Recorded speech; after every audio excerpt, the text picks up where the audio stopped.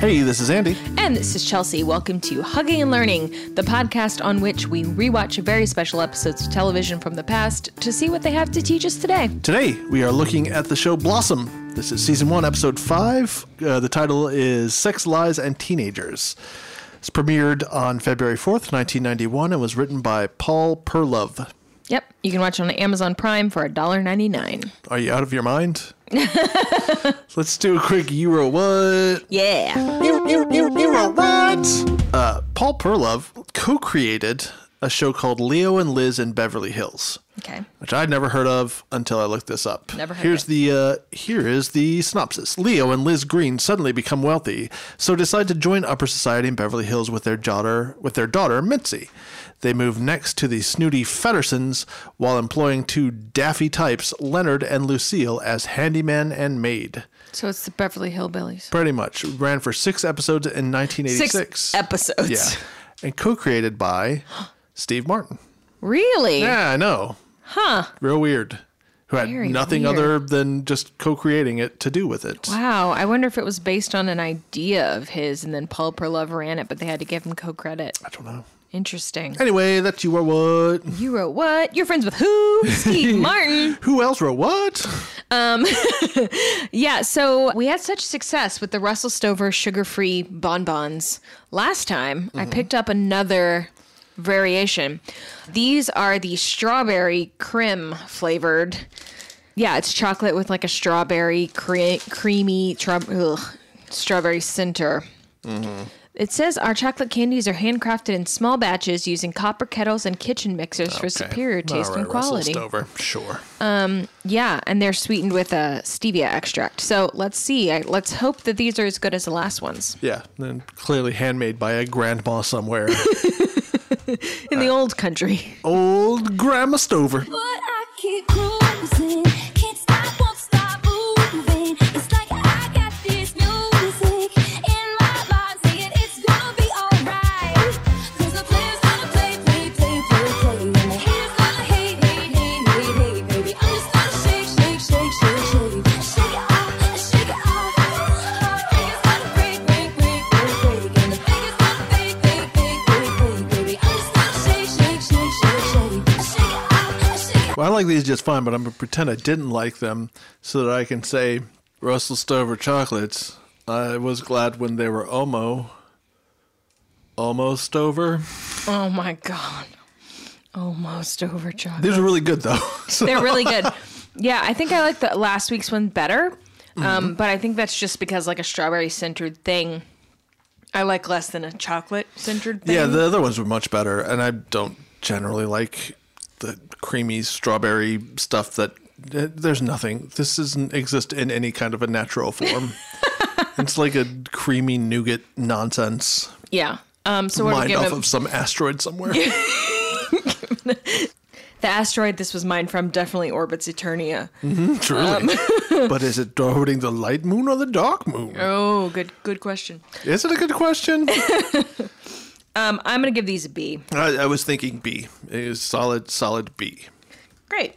Let's talk about a goddamn episode of television. Let's do it. Let's talk about Blossom. We've covered Blossom once before on the show. We covered the pilot back in season 1, Blossom Blossoms. We are now going to talk about only 4 episodes later, season 1, episode 5.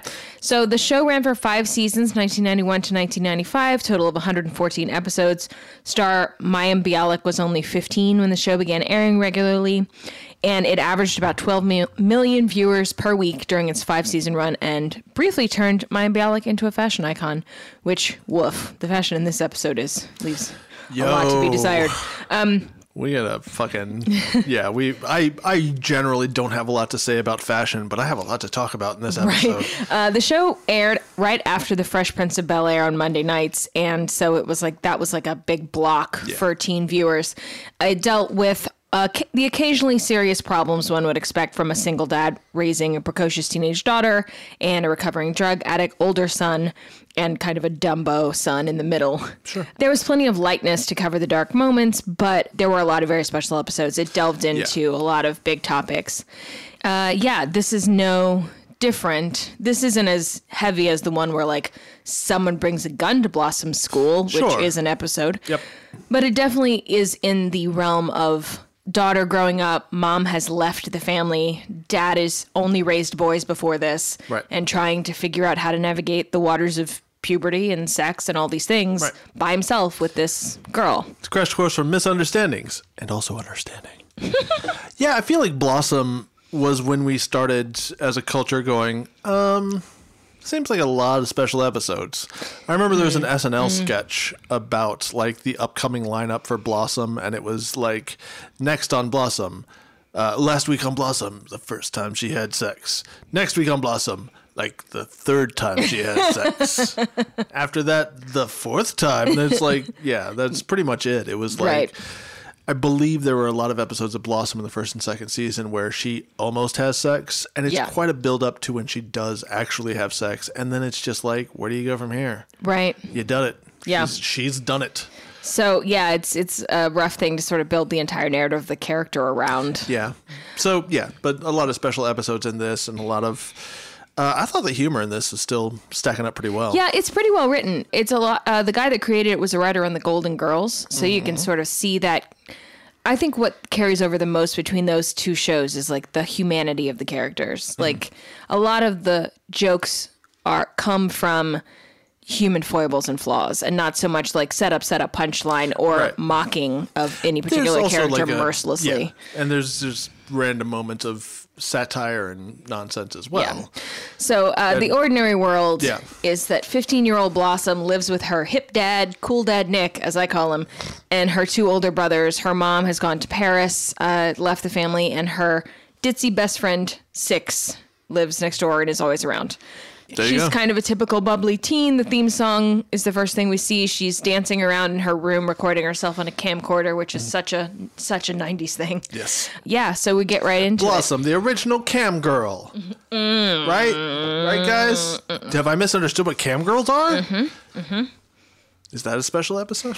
Yeah, I need you to just go watch a couple documentaries and then Okay. come back. And in my opinionation, gonna learn a thing or two.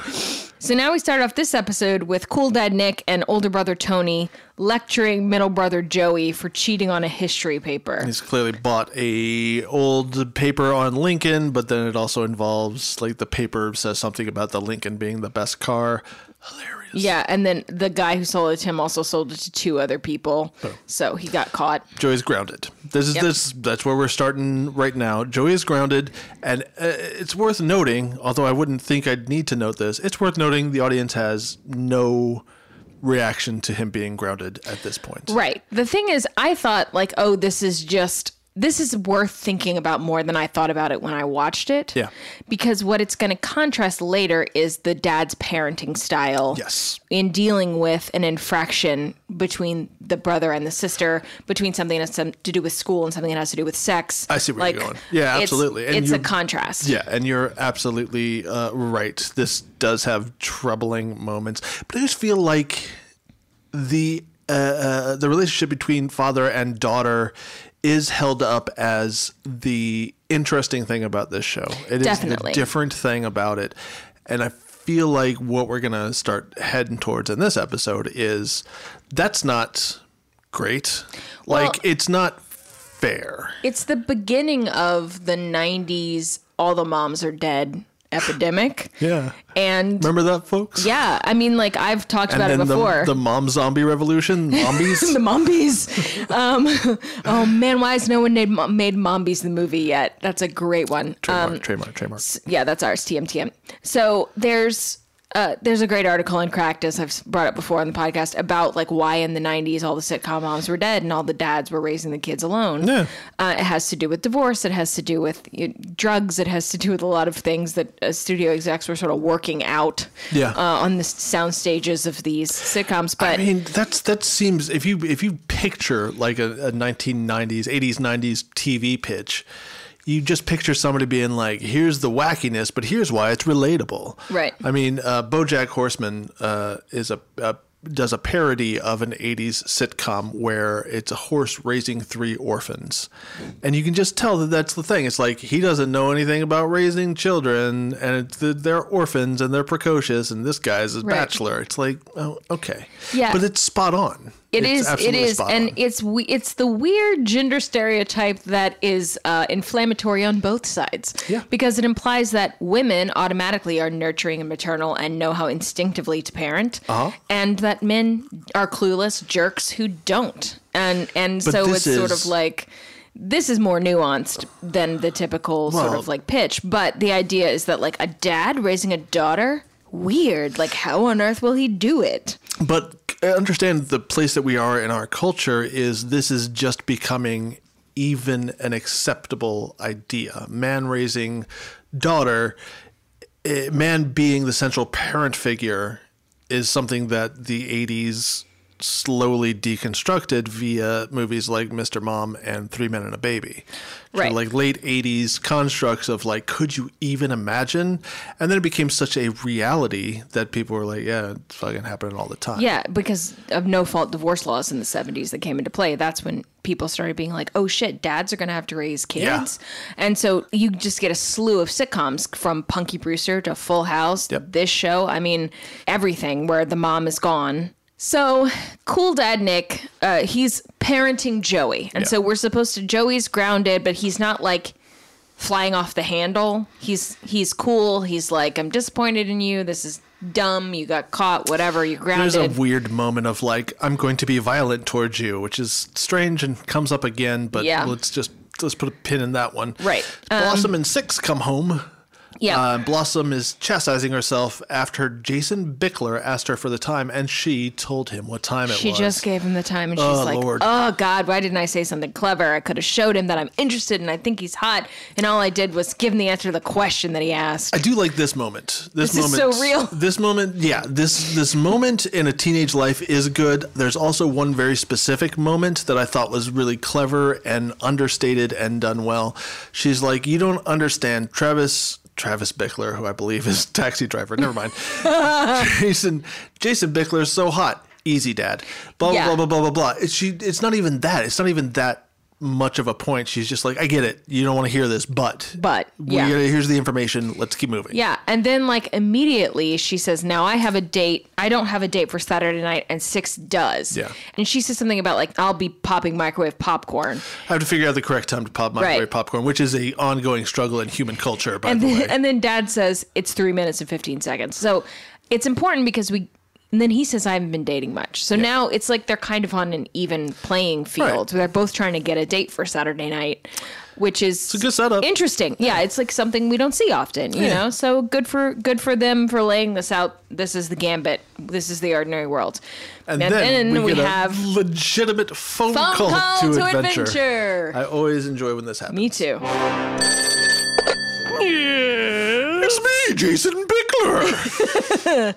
There's a boy calling for Blossom. And Blossom and Six run upstairs to take it in their room. Yeah. This is super real. So good. Like, even if you're I a wrote girl a or whole not. thing Yeah. about, I'm sorry, but like today's kids will never know this feeling of like getting a call at home from a kid you liked. Yeah. Your parent might pick up. They might still be listening on the phone. You have to send your friend downstairs to make sure the Right. father has hung up. You have to. When it rings, it could be anyone. You have Yeah. no idea. It rings the That's the same for thing. everybody. Yeah, could you imagine that, people at home? Now I feel like they probably just DM each other, or Snapchat each other, or text each other, or just like inject information into each Jesus. other's eyeballs directly, or whatever it is that they You do. might as well have just thrown the word dearie on the end of that old woman. It's like They just probably DM each other, dearie. there's no middleman anymore. You're just an old woman now. I'm just an old woman. Okay, So Jason invites Blossom on a double date. Fucking success. yeah, they're gonna go to a movie with Ricky and Six. My favorite and Six. my favorite '90s frontman for hair metal band Ricky Six. Ricky Six. And then Blossom and Six. Blossom hangs up the phone. They just start jumping and screaming. They could not be more pumped. cut to the kitchen where Dad has been turned down for a date. By a woman named Diane that he's known for a long time. This He is was the sure that it was going to work out, and then it didn't. Yeah, so this is the special world in which Blossom and Dad are both dating. I wrote down, is this going to be her journey or her dad's? Spoiler alert, it's going to be both. Oh. The majority, we're in sort of like the test allies and enemies portion. Did we just become best friends? Bitch, please.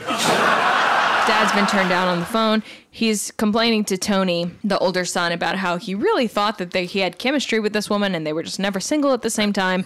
And now they're both single and he asks her out and she doesn't want to go out. And Tony's like, yeah, I'm just now realizing you're not actually any smarter than I am. Just taller. Just taller. Which is a staggering realization to come to about your parents at Yeah, some it point is. or other. It's It like, is. wait a second. You're just slightly taller than I am, not better. We go back to Blossom's room where Six skitters in with some shocking news. Yeah, change of plans. Uh-oh. They're not going to the movies anymore with these boys tomorrow. Now they're going to a makeup party at Sheila's house. Sheila Osterman, whose parents are never home, is having a makeout party. Chelsea, look, there was making out at parties that I went to. I'd never heard of a makeout party. Oh, yeah. Was there? Oh, yeah. Were there? This was a thing. Cool. This Here's was the a thing. thing. I was a chunky young man, not very popular. My hygiene left something to be desired.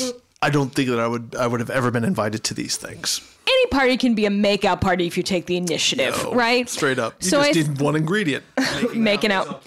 There was a moment in time, and I remember it clearly, it was the 8th grade, when parties went from being single sex to co-ed. So parties were co-ed when we were little, and then they became single sex for a number of years. Sure. And then they became co-ed again. And that was when makeout parties started happening. Right. And so I think the big difference between makeout parties and regular co-ed parties was the parental involvement. But there was also an aspect of like, when you're 12 or 13 or 14, why would you go to a party with boys and girls if not to make out? Like, what else do you do with talk. members of... No. Drink, punch, Nope. fucking talk about schoolwork and what So, teachers are nerds. In my experience, a single sex party, like a sleepover party or a swimming party or something, Swimming party. that was one thing. That was like the rules of that were established. Sure. And anything that if it was happening at a person's house or it was happening at the roller rink, wherever it was happening, if there were going to be boys and girls together, had the separate. potential to Yeah. become a makeout party. The rules were separate. The dress code was separate. It was a whole other thing. We'll get into the dress code here in a second. They are nervous about this. Blossom discusses Mm-hmm. the difference between getting kissed and premeditated kissing, which is Right. a real thing. It's solid. Very real. They discuss the idea of the room, which is a big makeout room that's Mm-hmm. Yeah. dark and people go in there and make out, and perhaps even heavy petting. Is They, the term, by the way, do they still use heavy petting God, as a I term? hope not. 'Cause fuck that. What an awful thing to... whatever. it's also so unclear because I remember heavy petting being thrown out as like a gateway move to sex, and I was like, I can't even imagine what is it like on the head? Yeah, I Is just- it like what is happening? The only thing that I ever associated with heavy petting was... Okay, so I watched a video one time that was warning about the dangers of sex. And heavy petting was shown as a guy, like, trying to... he was using the same movement you would use to try to summon the future in a crystal ball on this lady's knee. Like, really polishing it and looking into it for answers to mysteries of life. And like every time somebody mentions heavy petting, I'm like, oh, do you mean this move on the knee? They're gonna get into some heavy petting at this party that just looks like back rubbing, like a lot of back rubbing. No. It's the rib cage maneuver where you're like, I just can't quite reach your back, so I better stay here along your side. Yeah. Rib cage, where we all know boobs are attached. That's where the boob hinge is. Look it up, people. I don't have time to go to the whole anatomy lesson. Boob hinge, the nipple bevel. These are all terms that we should all know. And heavy petting. Why are you laughing? These are anatomical terms. We're breaking the stigma of the boob hinge. If we can't talk about these things in 2020, this is why kids get into trouble. Look, the boob hinge is now a thing. All right, so but we'll discuss makeout techniques here in a moment, Yeah. along with apparel. So What I do like in this scene is that Blossom and Six are both nervous. They're both a little bit like things are changing. Well, this is our first makeout party. Yeah. What we're worried, and then they make a pact to have each other's backs. Doing the buddy system. They for say making if it's too much for either of us, then we leave together. And I wrote, "Good job, young women." See, but here's the thing: is you need to like develop. You need to like go over the rules. It's like, well, what if I'm making out and I'm cool with it, and you want to go? Then you need to like, Right. I need to be like, hey, can I talk to you, and then get out. I thought it was implied. The idea was that if it's too much for either of us, we leave, no questions asked. Like, even if you're having a good time, if I'm not, That's we leave. usually the buddy system dictates. Which I think is good. I think when you go into a party situation they haven't been in before, you're not quite sure if you're going to like it, if you're ready for it. Right. Buddy system is good.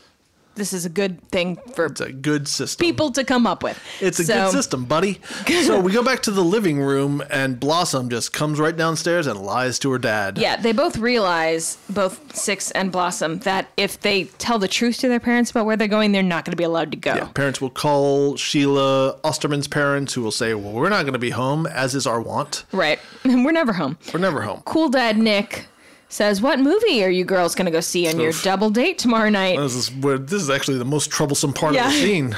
Then Blossom starts throwing out movie titles, and he reveals he's seen everything at the theater. And wants to hear her opinions Right, on it. so But she mentions that she's going to see a Woody Allen picture, and then, wait, no, I'm going to see a Mel Gibson picture. Yeah. Things that nobody says anymore. Right. She says, actually, it's a sneak peek. I don't even know the title. So then Cool Dad Nick offers to either drive them to the movie theater or pick them up, but she's got excuses for those things too. And then she does a real risky gambit of, why so many questions, Dad? Do you not trust me? It's like, oof. Yeah, just That like is- poke it. Poke is that bear. running the gamut. This Right. is like threading the needle. And then he says, "There's no one in the world I trust more." And I was like, woof, that's some real good sneak parenting right in there. Because But he's being sincere about it, though. he That's is. the problem. But like that's going to be playing. I'm not saying it's a manipulation tactic. right. It's like good parenting because that's going to be playing in a loop in her head from now until she tells him the truth. There you go. And that's what happens. So next we go to the Phil Donahue show. What? Yeah. Oh, did we not mention that elaborate dream sequences, are a hallmark of the series Blossom? No wavy lines, no harps. Nope. No nothing. We're just in the Phil Donahue set, and Phil Donahue's guest is Blossom, who has been lying to her father, and Phil Donahue says, how does it feel to be the scum of the earth? Yeah, they could have gone just like generic talk show set. They got fucking Phil. They got real Phil, as with in the pilot, they got Felicia Rashad to come be the mom. Felicia Real Shot.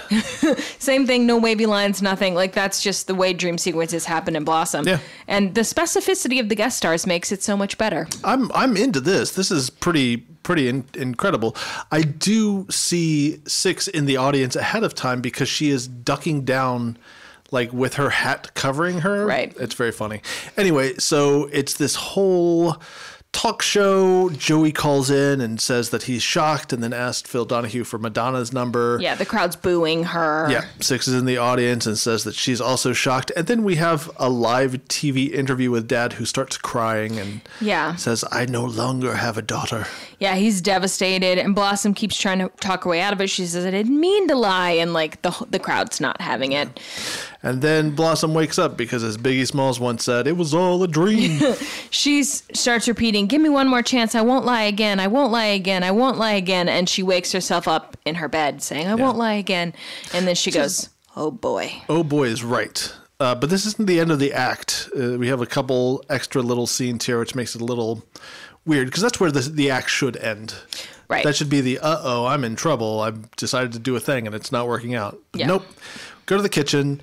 In being grounded, Joey has discovered condoms in Dak's dead sock drawer. Right. In case you wondered if Joey's still grounded, if we're going to bring that back up. And also, or if Cool Dad Nick is having sex these days. We're going to remind you that Cool Dad Nick is also dating. Yep.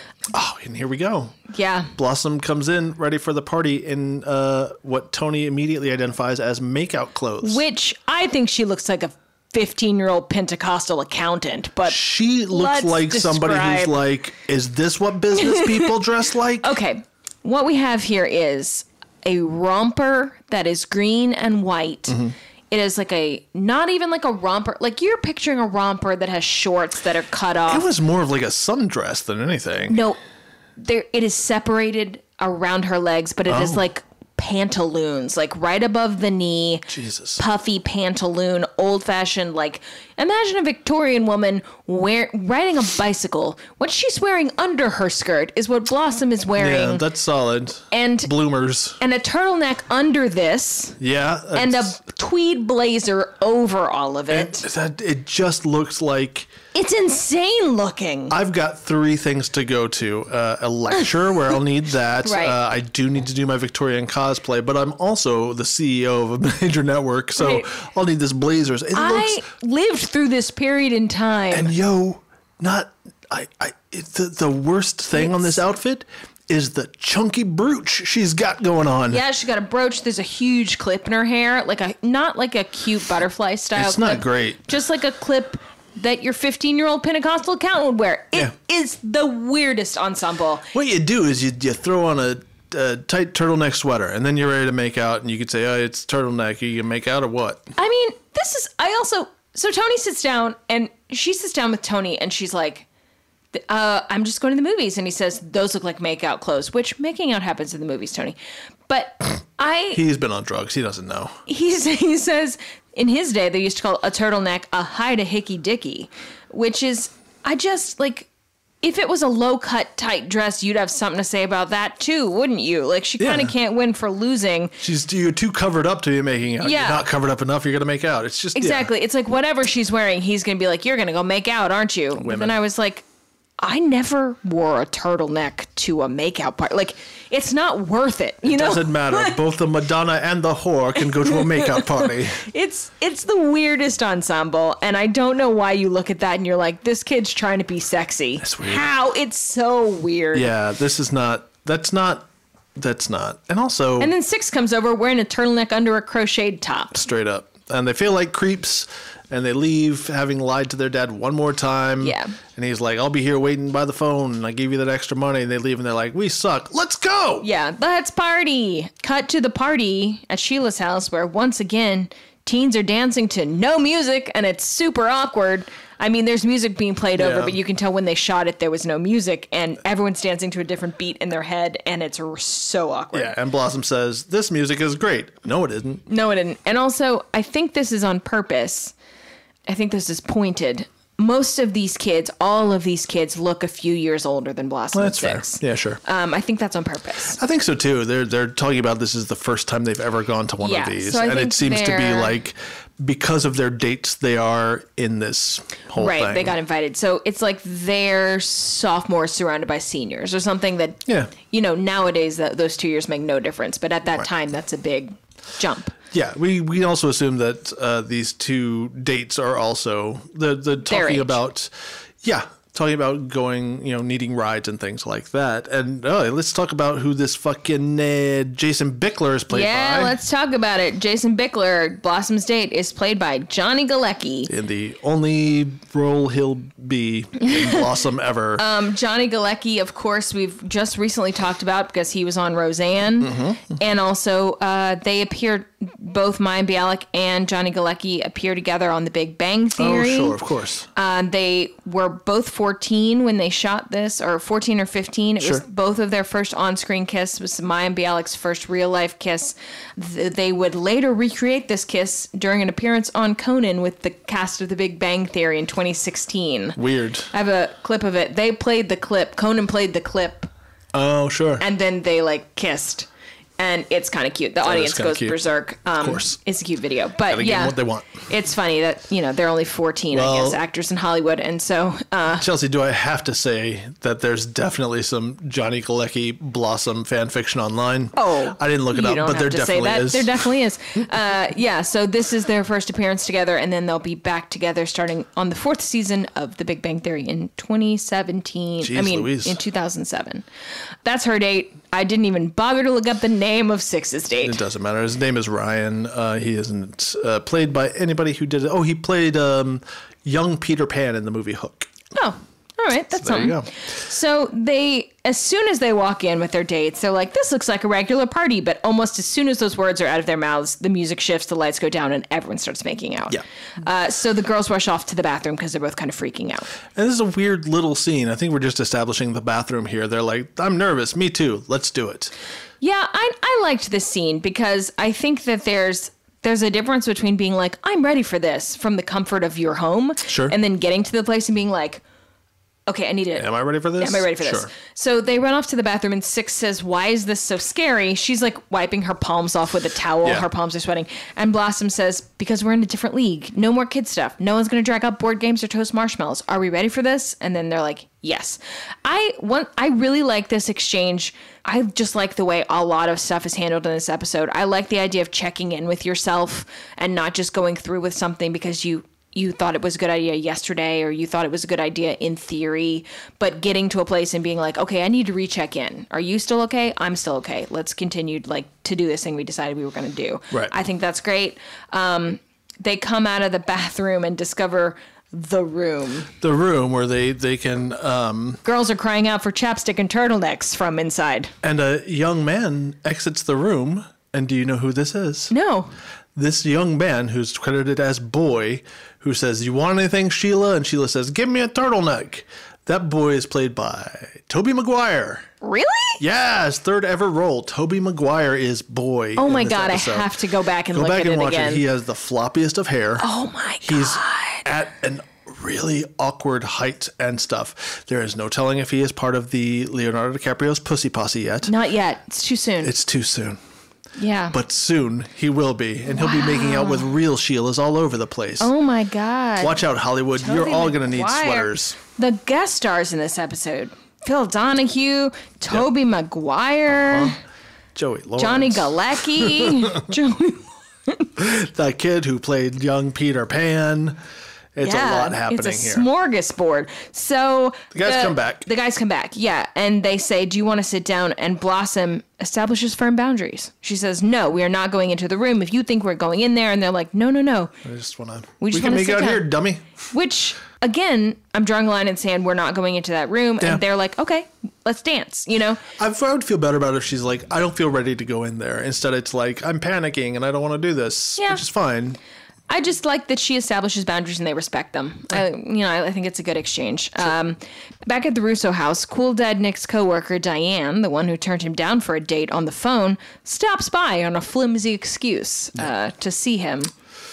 And they start making out after like 10 seconds. Yeah, and then Joey, who's grounded, comes downstairs because the Nintendo's broken. And let me tell you something, this is the worst. If you are a person who clearly walks in, the first time I saw a boob hinge in my life,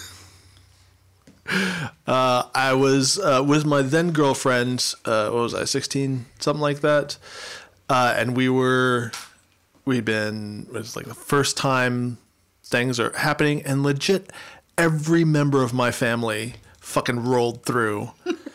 Finally, my mom, who came up to the door and like knocked on it, and I was like, "What?" And she's like, "You know, we don't keep doors closed when there are women with us." I'm like, fucking hell. Boob hinge. There was a boob right there, Mom. There was a boob right there. Anyway. Should have gone to the room. Should have gone to the room. I thought I had. So she comes by. They make out. Joey comes downstairs and says, "Whoa, a chick." Yeah, and then he It's sits his catchphrase, lest we between forget. them on the couch. Dude, and here's the thing, Mr. Russo. I understand that you are trying to be a good parent. Lift the grounding. Yeah. You got one night, go do whatever the fuck you want away from here. Right. Get yo's, Mr. Russo. Joey's You get some. grounded. Joey's grounded, and so they decide they're gonna go to Diane's house. But then he's like, "Oh no, my kid's at a party. I have to stay here in case she calls," which is a pre-cell phone reality. Yeah. But part of me is like, also, it's your house. Tell Joey he's not allowed to come downstairs. How about that? Go back upstairs and Go look back at your broken upstairs. Nintendo. I don't fucking care. Diane thinks it's sweet that he wants to stay home in case Blossom calls. They kiss goodbye, and she says, "Call me." And Joey just lurks real hard with his proto mullet. Straight lurking. Now we've done all this, and we're going to approach the inmost cave back at the makeout party. I may not come out alive, but I'm going in there. I feel like it's important to tell you there are 40 couches in this house. There are a lot of couches. There are nothing but couches, just arranged haphazardly, as though Sheila has gone to the thrift store and just bought a dozen couches and plopped them down all over the room. So 6 is sitting on a couch with her date, hugging while he rubs her back. No one has told her yet that making out involves lips. He's rubbing her side. There's no lips involved, is my big thing. Dude, look, Chelsea, I know you're old-fashioned, but you do not need to kiss a woman to feel a boob. Sure. These two things don't have to happen at the same time. Fine. Miles, we will talk later. Weird looking. It's weird looking to me. But it is just, it's legitimately, it's just the rubbing the hand up and down on the side, and then like... See, I feel like I saw middle of the back. I feel like I saw something different that didn't make sense to me. It was definitely like rib cage. Look, if you are a kid and you don't understand the let's just go for it thing, or you're not dating somebody, you're trying to figure out where the boundaries are, you want to do like a quick graze of the boob hinge and be like, what's the reaction here? Did we get like litmus test. Hey, that hinge is for my future husband only? Or is it like, well, that wasn't so bad? And then you sort of like, you gotta like infiltrate the boob zone. But I feel like the boob boob hinge is after kissing. I feel like the going in. I mean, at least in the Blossom. This dude's throwing the playbook out the window. Well, because in the Blossom, what's about to happen with Blossom is they're going to kiss from roughly 6 feet apart. Yeah.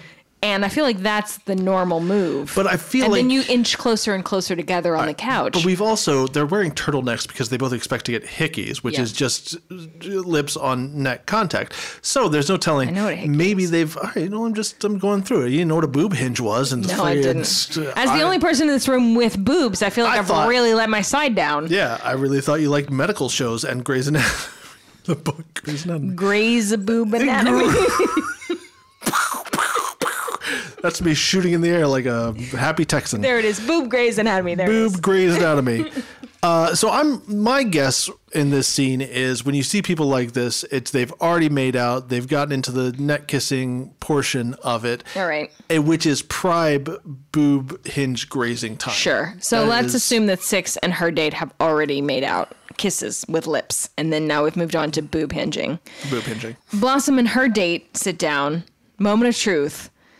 He puts his arm around her. She moves away. He says, oh, yeah, that's right. I'm sorry. Go ahead. And then there's a short dream sequence, just like a 2-line dream sequence. So weird. Where his face is replaced with her dad. Well, his whole body. Suddenly it's her dad sitting next to her. She screams, and she screams. bloody murder. And then he's like, are you all right? And I like this because he's not just moving in for the kill. Yeah. And I don't think consent is an operative word at this point. This far back in time, we're not talking in terms of teaching people consent, but the idea of like she models boundaries. He puts his arm around her and then she moves away and she's like, no. And then he's like, are you okay? As opposed to just trying to do it again. As opposed to being like, you look like you're feeling weird. Yeah. Keep it to yourself. Right. Make out with me. It feels like a good exchange. Unhinged. Yeah. Unboob hinge. Let's see if we can rehinge you. Remember, kids, consent is sexy. Anyway, I like this. I just like that it's happening, sort of like a mutual thing that's happening, and they're figuring it out step by step. And now we have our supreme ordeal. Yep. Out of my way, beast! Everything boob hinges on this. I think that's all the boob hinge jokes I can make. I think good. that's it. No, I feel like more are going to come to you. So Blossom goes in for the kiss. Like she initiates. They're sitting, as I said, about 6 feet apart. The sodas are right over there. Mm-hmm. Let's count shoulders. Yeah. 1, 2, 3, 4. Have you seen this? It's pretty dope. Yeah, no. And then she moves away. 1, 2, 3, 4. Is that how you do it? No, it's how kids today do it, and I wish I'd had that That's sort of count game. Shoulders? Yeah. Then I count my 2, and then yours, and then yeah, the far no, one. I get it. But I feel like my experience is with I'm just stretching. Yeah, that never really worked. You might as well just go for it. Yeah. So he says the sodas are right over there, and then he points, and then when his arm comes back down from pointing, it's across her shoulders. The audience is like, ooh. But she moves away. So then the Blossom goes in for the kiss. The and Blossom. They kiss for like 15 seconds. Uh-huh.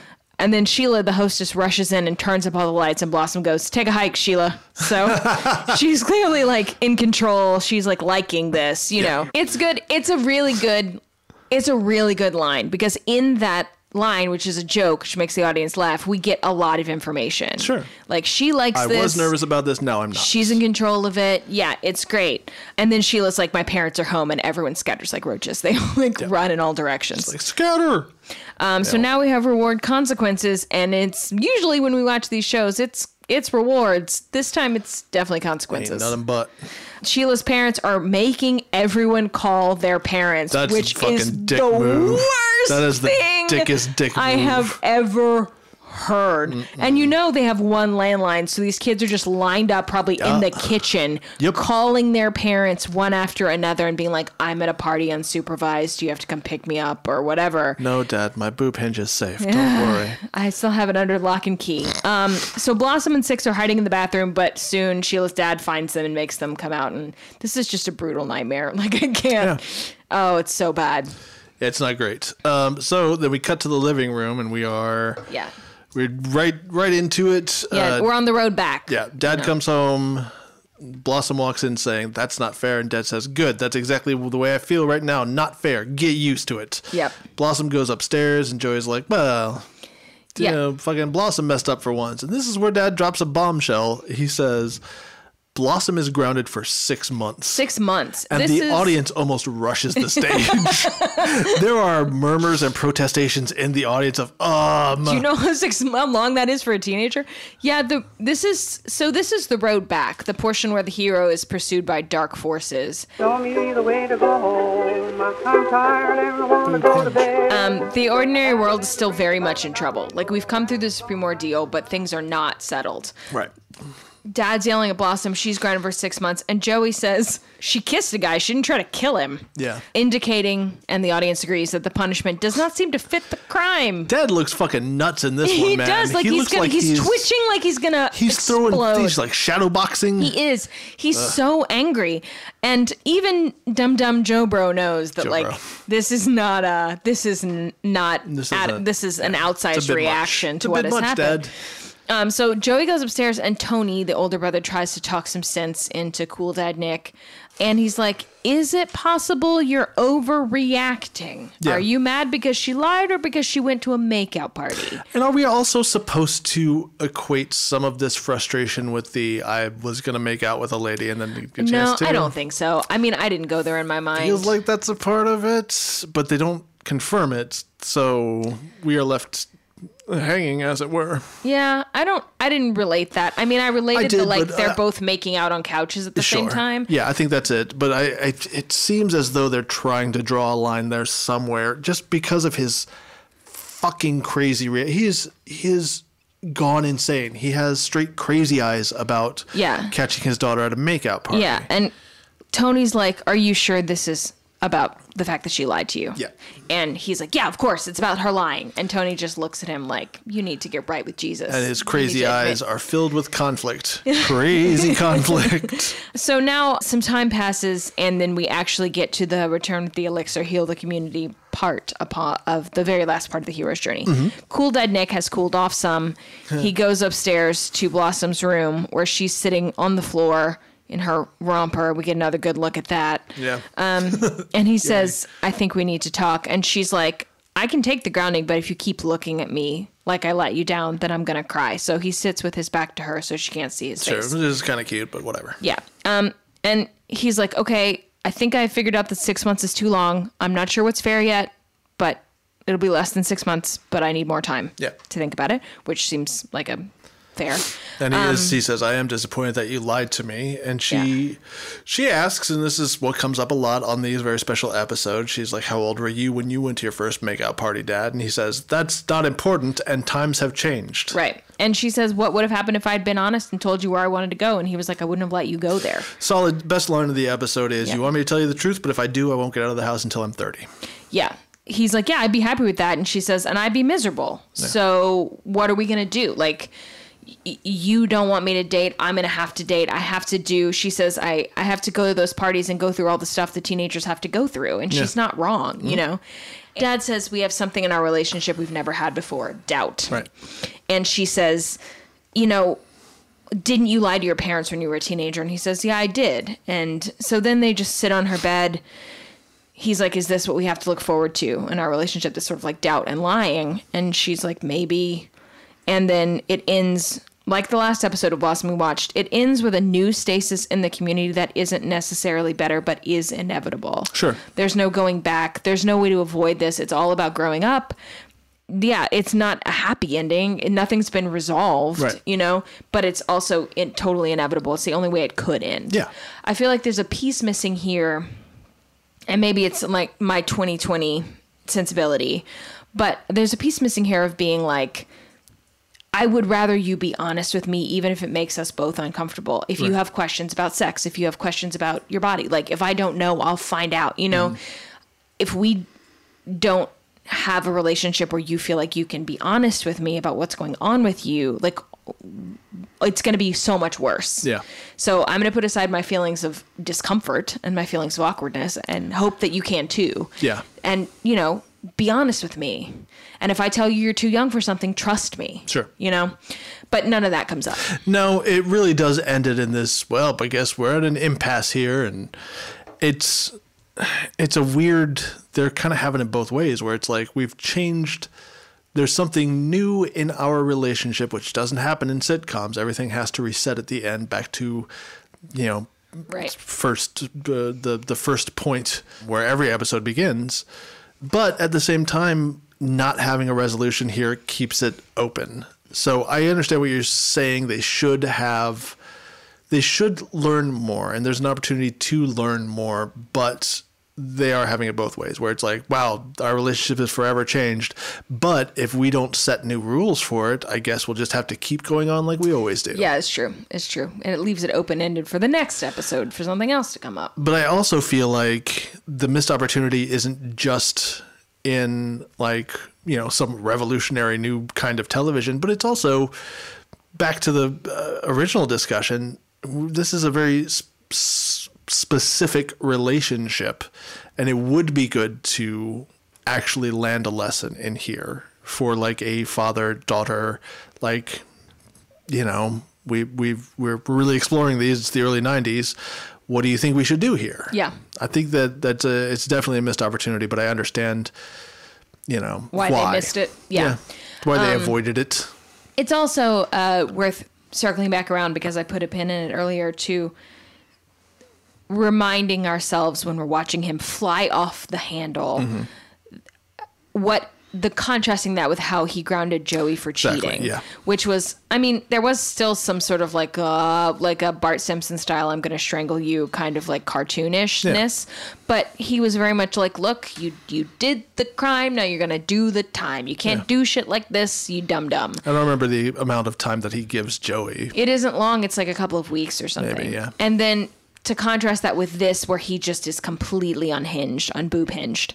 And he's like, it's 6 months and you're screaming at her, and it's totally it's because it's about sex. And it's like, you know, we can draw that comparison. Even Joey draws that comparison for us and underlines it. And then Tony's like, are you sure this is about lying? And that should be included in this resolution, but it's not. Yeah. The only clue that we get is that he is willing to reduce the sentence. Right. Would you like to know, as a single dad, how to talk to your daughter about sex? Because that's the research I did. All right. My single daughter. Is she? I'm not a very good dad. I didn't even realize she existed until right now. I'm fine with my daughter figuring shit out. I found I thought a pretty good article on a site called Fatherly, which quotes from this book called the author of this book called Girls and Sex, Peggy Orenstein. And it's interesting because this, of course, assumes like a binary, like a male-female binary, and you're a cisgender dad talking to your cisgender daughter. But she says the idea of, I'm going to get a gun and lock my daughter away until her 30s is not your job as a parent. Your job as your parent is to guide and nurture your child into a healthy adult. And part of being a healthy adult is having a healthy sense of your sexuality. So, but there are two things that stood out to me that I had not heard about in any form before, which I thought were interesting. One is to say that sex is like pizza, not baseball. So the idea of like the bases first base, second base, third Yeah. base. Like viewing with the baseball metaphor, because that is a time-honored analogy. However, it makes girls into the field and the guy is running around on her, which Yeah. is like a horrible metaphor. It's like one of the entities is completely passive and the other one is trying to see how far it can get, you know? And instead she quotes sex educator Al Vernaccio for the sex is like pizza theory. And the idea is you're going to have pizza, the two of you, and you discuss what you're going to put on it. You negotiate the pizza. It takes into account everyone's invested in other people's decisions and desires, and you're going to have a shared enjoyable experience. And if you can agree on what you're going to put on the pizza, then you have pizza. And if you can't agree on what the pizza's going to be, then you don't have pizza There you together. go. And you can't even really be embarrassed when you talk to your kid about sex when you're using pizza as a metaphor, she says. So like it's a good sort of like neutral metaphor. And then she says you can also use a Jedi mind trick if you're nervous about talking to your daughter about sex, which is, I was talking to a guy at work about his teenage daughter, and she told him this thing that's going on with oral sex these days and was asking my advice on how to talk to his daughter. So I was wondering what you would say to him. And so rather than making it about the two of you and me being like, the dad being like, I have all the information, here's what you should know, it enlists her in the conversation. You're sort of working as partners and like talking about giving advice to a hypothetical other father-daughter, which she says, she admits that it sort of feels roundabout, but it can lead to very honest, frank talk if you're talking about these. It's the old version of like asking for a friend, you know? Yeah, exactly. Or, you know, to bring it all the way back around, when you talk about sex, there's a sort of cognitive dissonance. It's not the right term, there's a better term, but it's this sort of like, would you like to come up and see my etchings? I am giving you a signal without putting myself out for direct rejection. Right. It's that sort of thing. I am offering up a completely neutral situation that has nothing to do with me or sex, you know, but Right. I'm prefacing it in a different way. Yeah. So I like the pizza. I do too. Sexist I think pizza. that's pretty good. More importantly, Eli Whitney was born December 8th, 1765, died January 8th, 1825, and was most known for The cotton gin? his invention of the cotton gin, which is a cotton engine, a machine that quickly and easily separates cotton fibers from their seeds. Wait, hold on. Is gin short for engine? I think it is. Did we just figure that out? Holy shit. I just thought that was like a weird word I didn't I understand. thought so too. Like, you know, fucking the South. They say all sorts You of say things. whatever. Oh! Real quick. We'll get back to Eli Whitney in a second, Yeah. which, you know, was really going to bring it home. I was wondering why. I said this to my friend Austin recently, and she made so much fun of me for a phrase that I know. And then I asked my sister, and she's like, I don't know what that is. And I asked my friend Josh, who's not from the South, so maybe he doesn't know, but he's like, that sounds like some hick shit. We were coming up with ideas for a script, and I was like, the thing that I was saying was, why don't we each come up with several ideas? What I said was, let's come up with a couple few pitches. Yeah. Yeah, a couple few dollars. Can you loan me a couple few Couple dollars? few. I got so much shit over a No, couple that's few. real. That's real. It's not, though. Sorry. It is. Look, I looked it up on Urban Dictionary, and most of the definitions are what you tell an officer when he asks how many drinks you've had. And the most fitting definition is more than 2, less than 10, which is solid. I've 100% said couple few I say a before couple. in my life. Clearly, I say it without even knowing that I was a thing. Anyway, cotton gin, which clearly means the cotton engine, a machine that quickly and easily separates cotton fibers from their seeds, enabling a greater productivity in manual cotton separation. Now, when that cotton gets processed through the gin, it becomes a roll. And the problem is that sometimes that roll can be bulging in some areas, making it difficult to manipulate and store. So Eli Whitney also developed The boob hinge. a patent for a plate that applies pressure to the cotton roll and prevents Sure. it from bulging. This device is called a breast. And Eli Whitney also developed a way for that to be adjustable, the breast hinge. Breast hinge. Yeah. Thank God we know that now. Good job, Boob Hinge Whitney. Patent US 828-438A, cotton gin breast hinge. I'm just saying, like, I looked up boob hinge and nothing happened. And I found something that's actually a breast hinge. And now I feel kind of good about it. But you know what? Whatever. I only have a few good ideas every year, buddy. How do you feel about this? I mean, I feel like the end of this conversation really goes to the idea of whether or not this can be held up as a good example or not of whether to tell your parents the truth or not. But without it landing in a certain area, I don't feel like I can recommend it as viewing. I would recommend it for a caveat. I would recommend it for how to approach your first makeout party. Oh. If you're going, not parent-child, but she and Six say, we're going as together. Yeah. If either of us feels like it's too much, we'll leave together. And then they get there and they reevaluate if they both still want to be there. Sure. She establishes firm boundaries with her date, which he respects. Yeah. And then she likes it. Yeah, and so all of that leads up to, and then they all get in trouble for the lying part. Yeah. But in terms of having an honest conversation with yourself and your friends about whether you're ready to go to a makeout party. Yeah. I would recommend it for that. But I think that even in discussing this right now, it's already out of date. Like the consent issue is there, but it isn't nuanced enough for today's kids. That's true. So I think that there's too many caveats to appropriately say, hey, kids, watch this. It'll teach you the things you need to know. Yeah. And then we'll have an hour-long discussion about where it falls apart. Right.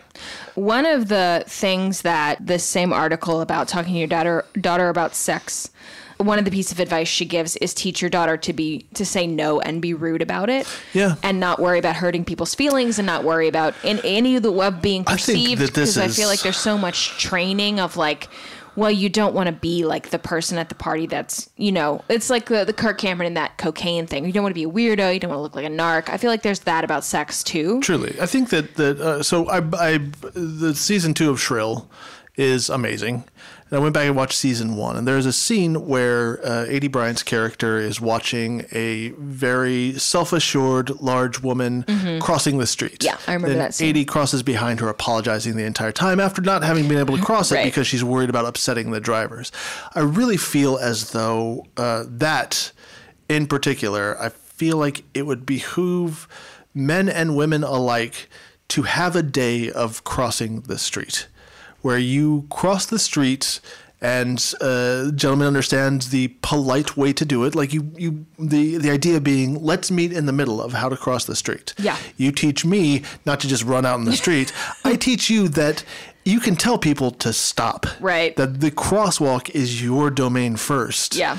And there's nothing rude about asserting yourself in that way. We watched Miss Americana last night, the Taylor Swift documentary that came out on Netflix yesterday. Sure. How many times have I watched it now? It's fucking great. 0. And the very end of it, she's talking she's saying something super political and super feminist, and then she reactively apologizes and she's like, I'm sorry, that was a real soapbox thing. And then she catches herself and she's like, why did I apologize? What, for being too loud in my own house that I bought with my money that I made from my songs that I wrote about my life? Why would I apologize? Why do I do that?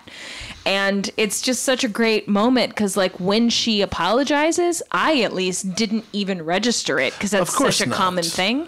And when it's just your sort of polite conversation or even you're crossing the street, then the consequences are one thing. But when you're talking about your own body and feeling like you're not in control at a makeout party or whatever, you're not allowed to be rude, you're not allowed to enforce boundaries, then it's becomes the consequences of not being able to be rude, quote unquote rude, become sky high. Absolutely. And I really feel like as much as we try to don't take this the wrong way, I'm more or less... I've already taken it the wrong way. Well, apologize to me for taking it the wrong way. Okay.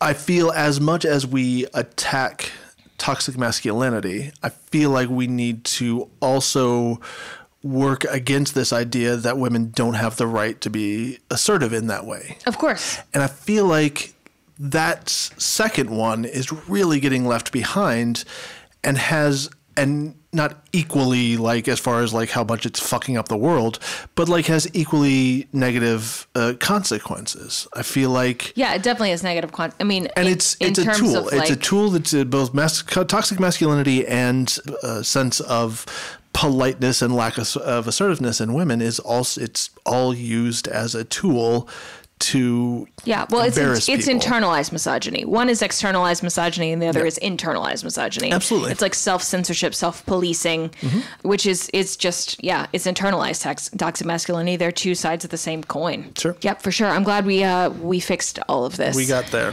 So, who did you want to hug? Diane. Because she gets up the nerve to go over after then 10 some years and fucking like start little this thing, and then cruddy mulleted crud heap comes crud downstairs heap. and leers at her, and then asks her if she knows how to fix a Nintendo. Jesus, what the ruins her fuck? date. You dumb dummy.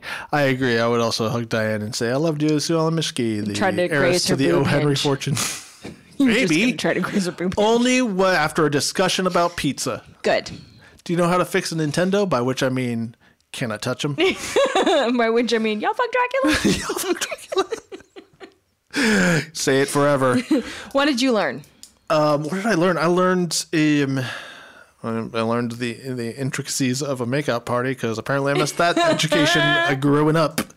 What did you learn, Chelsea? I like the pizza sex metaphor. I thought you were gonna learn. You learned that the boob hinge exists.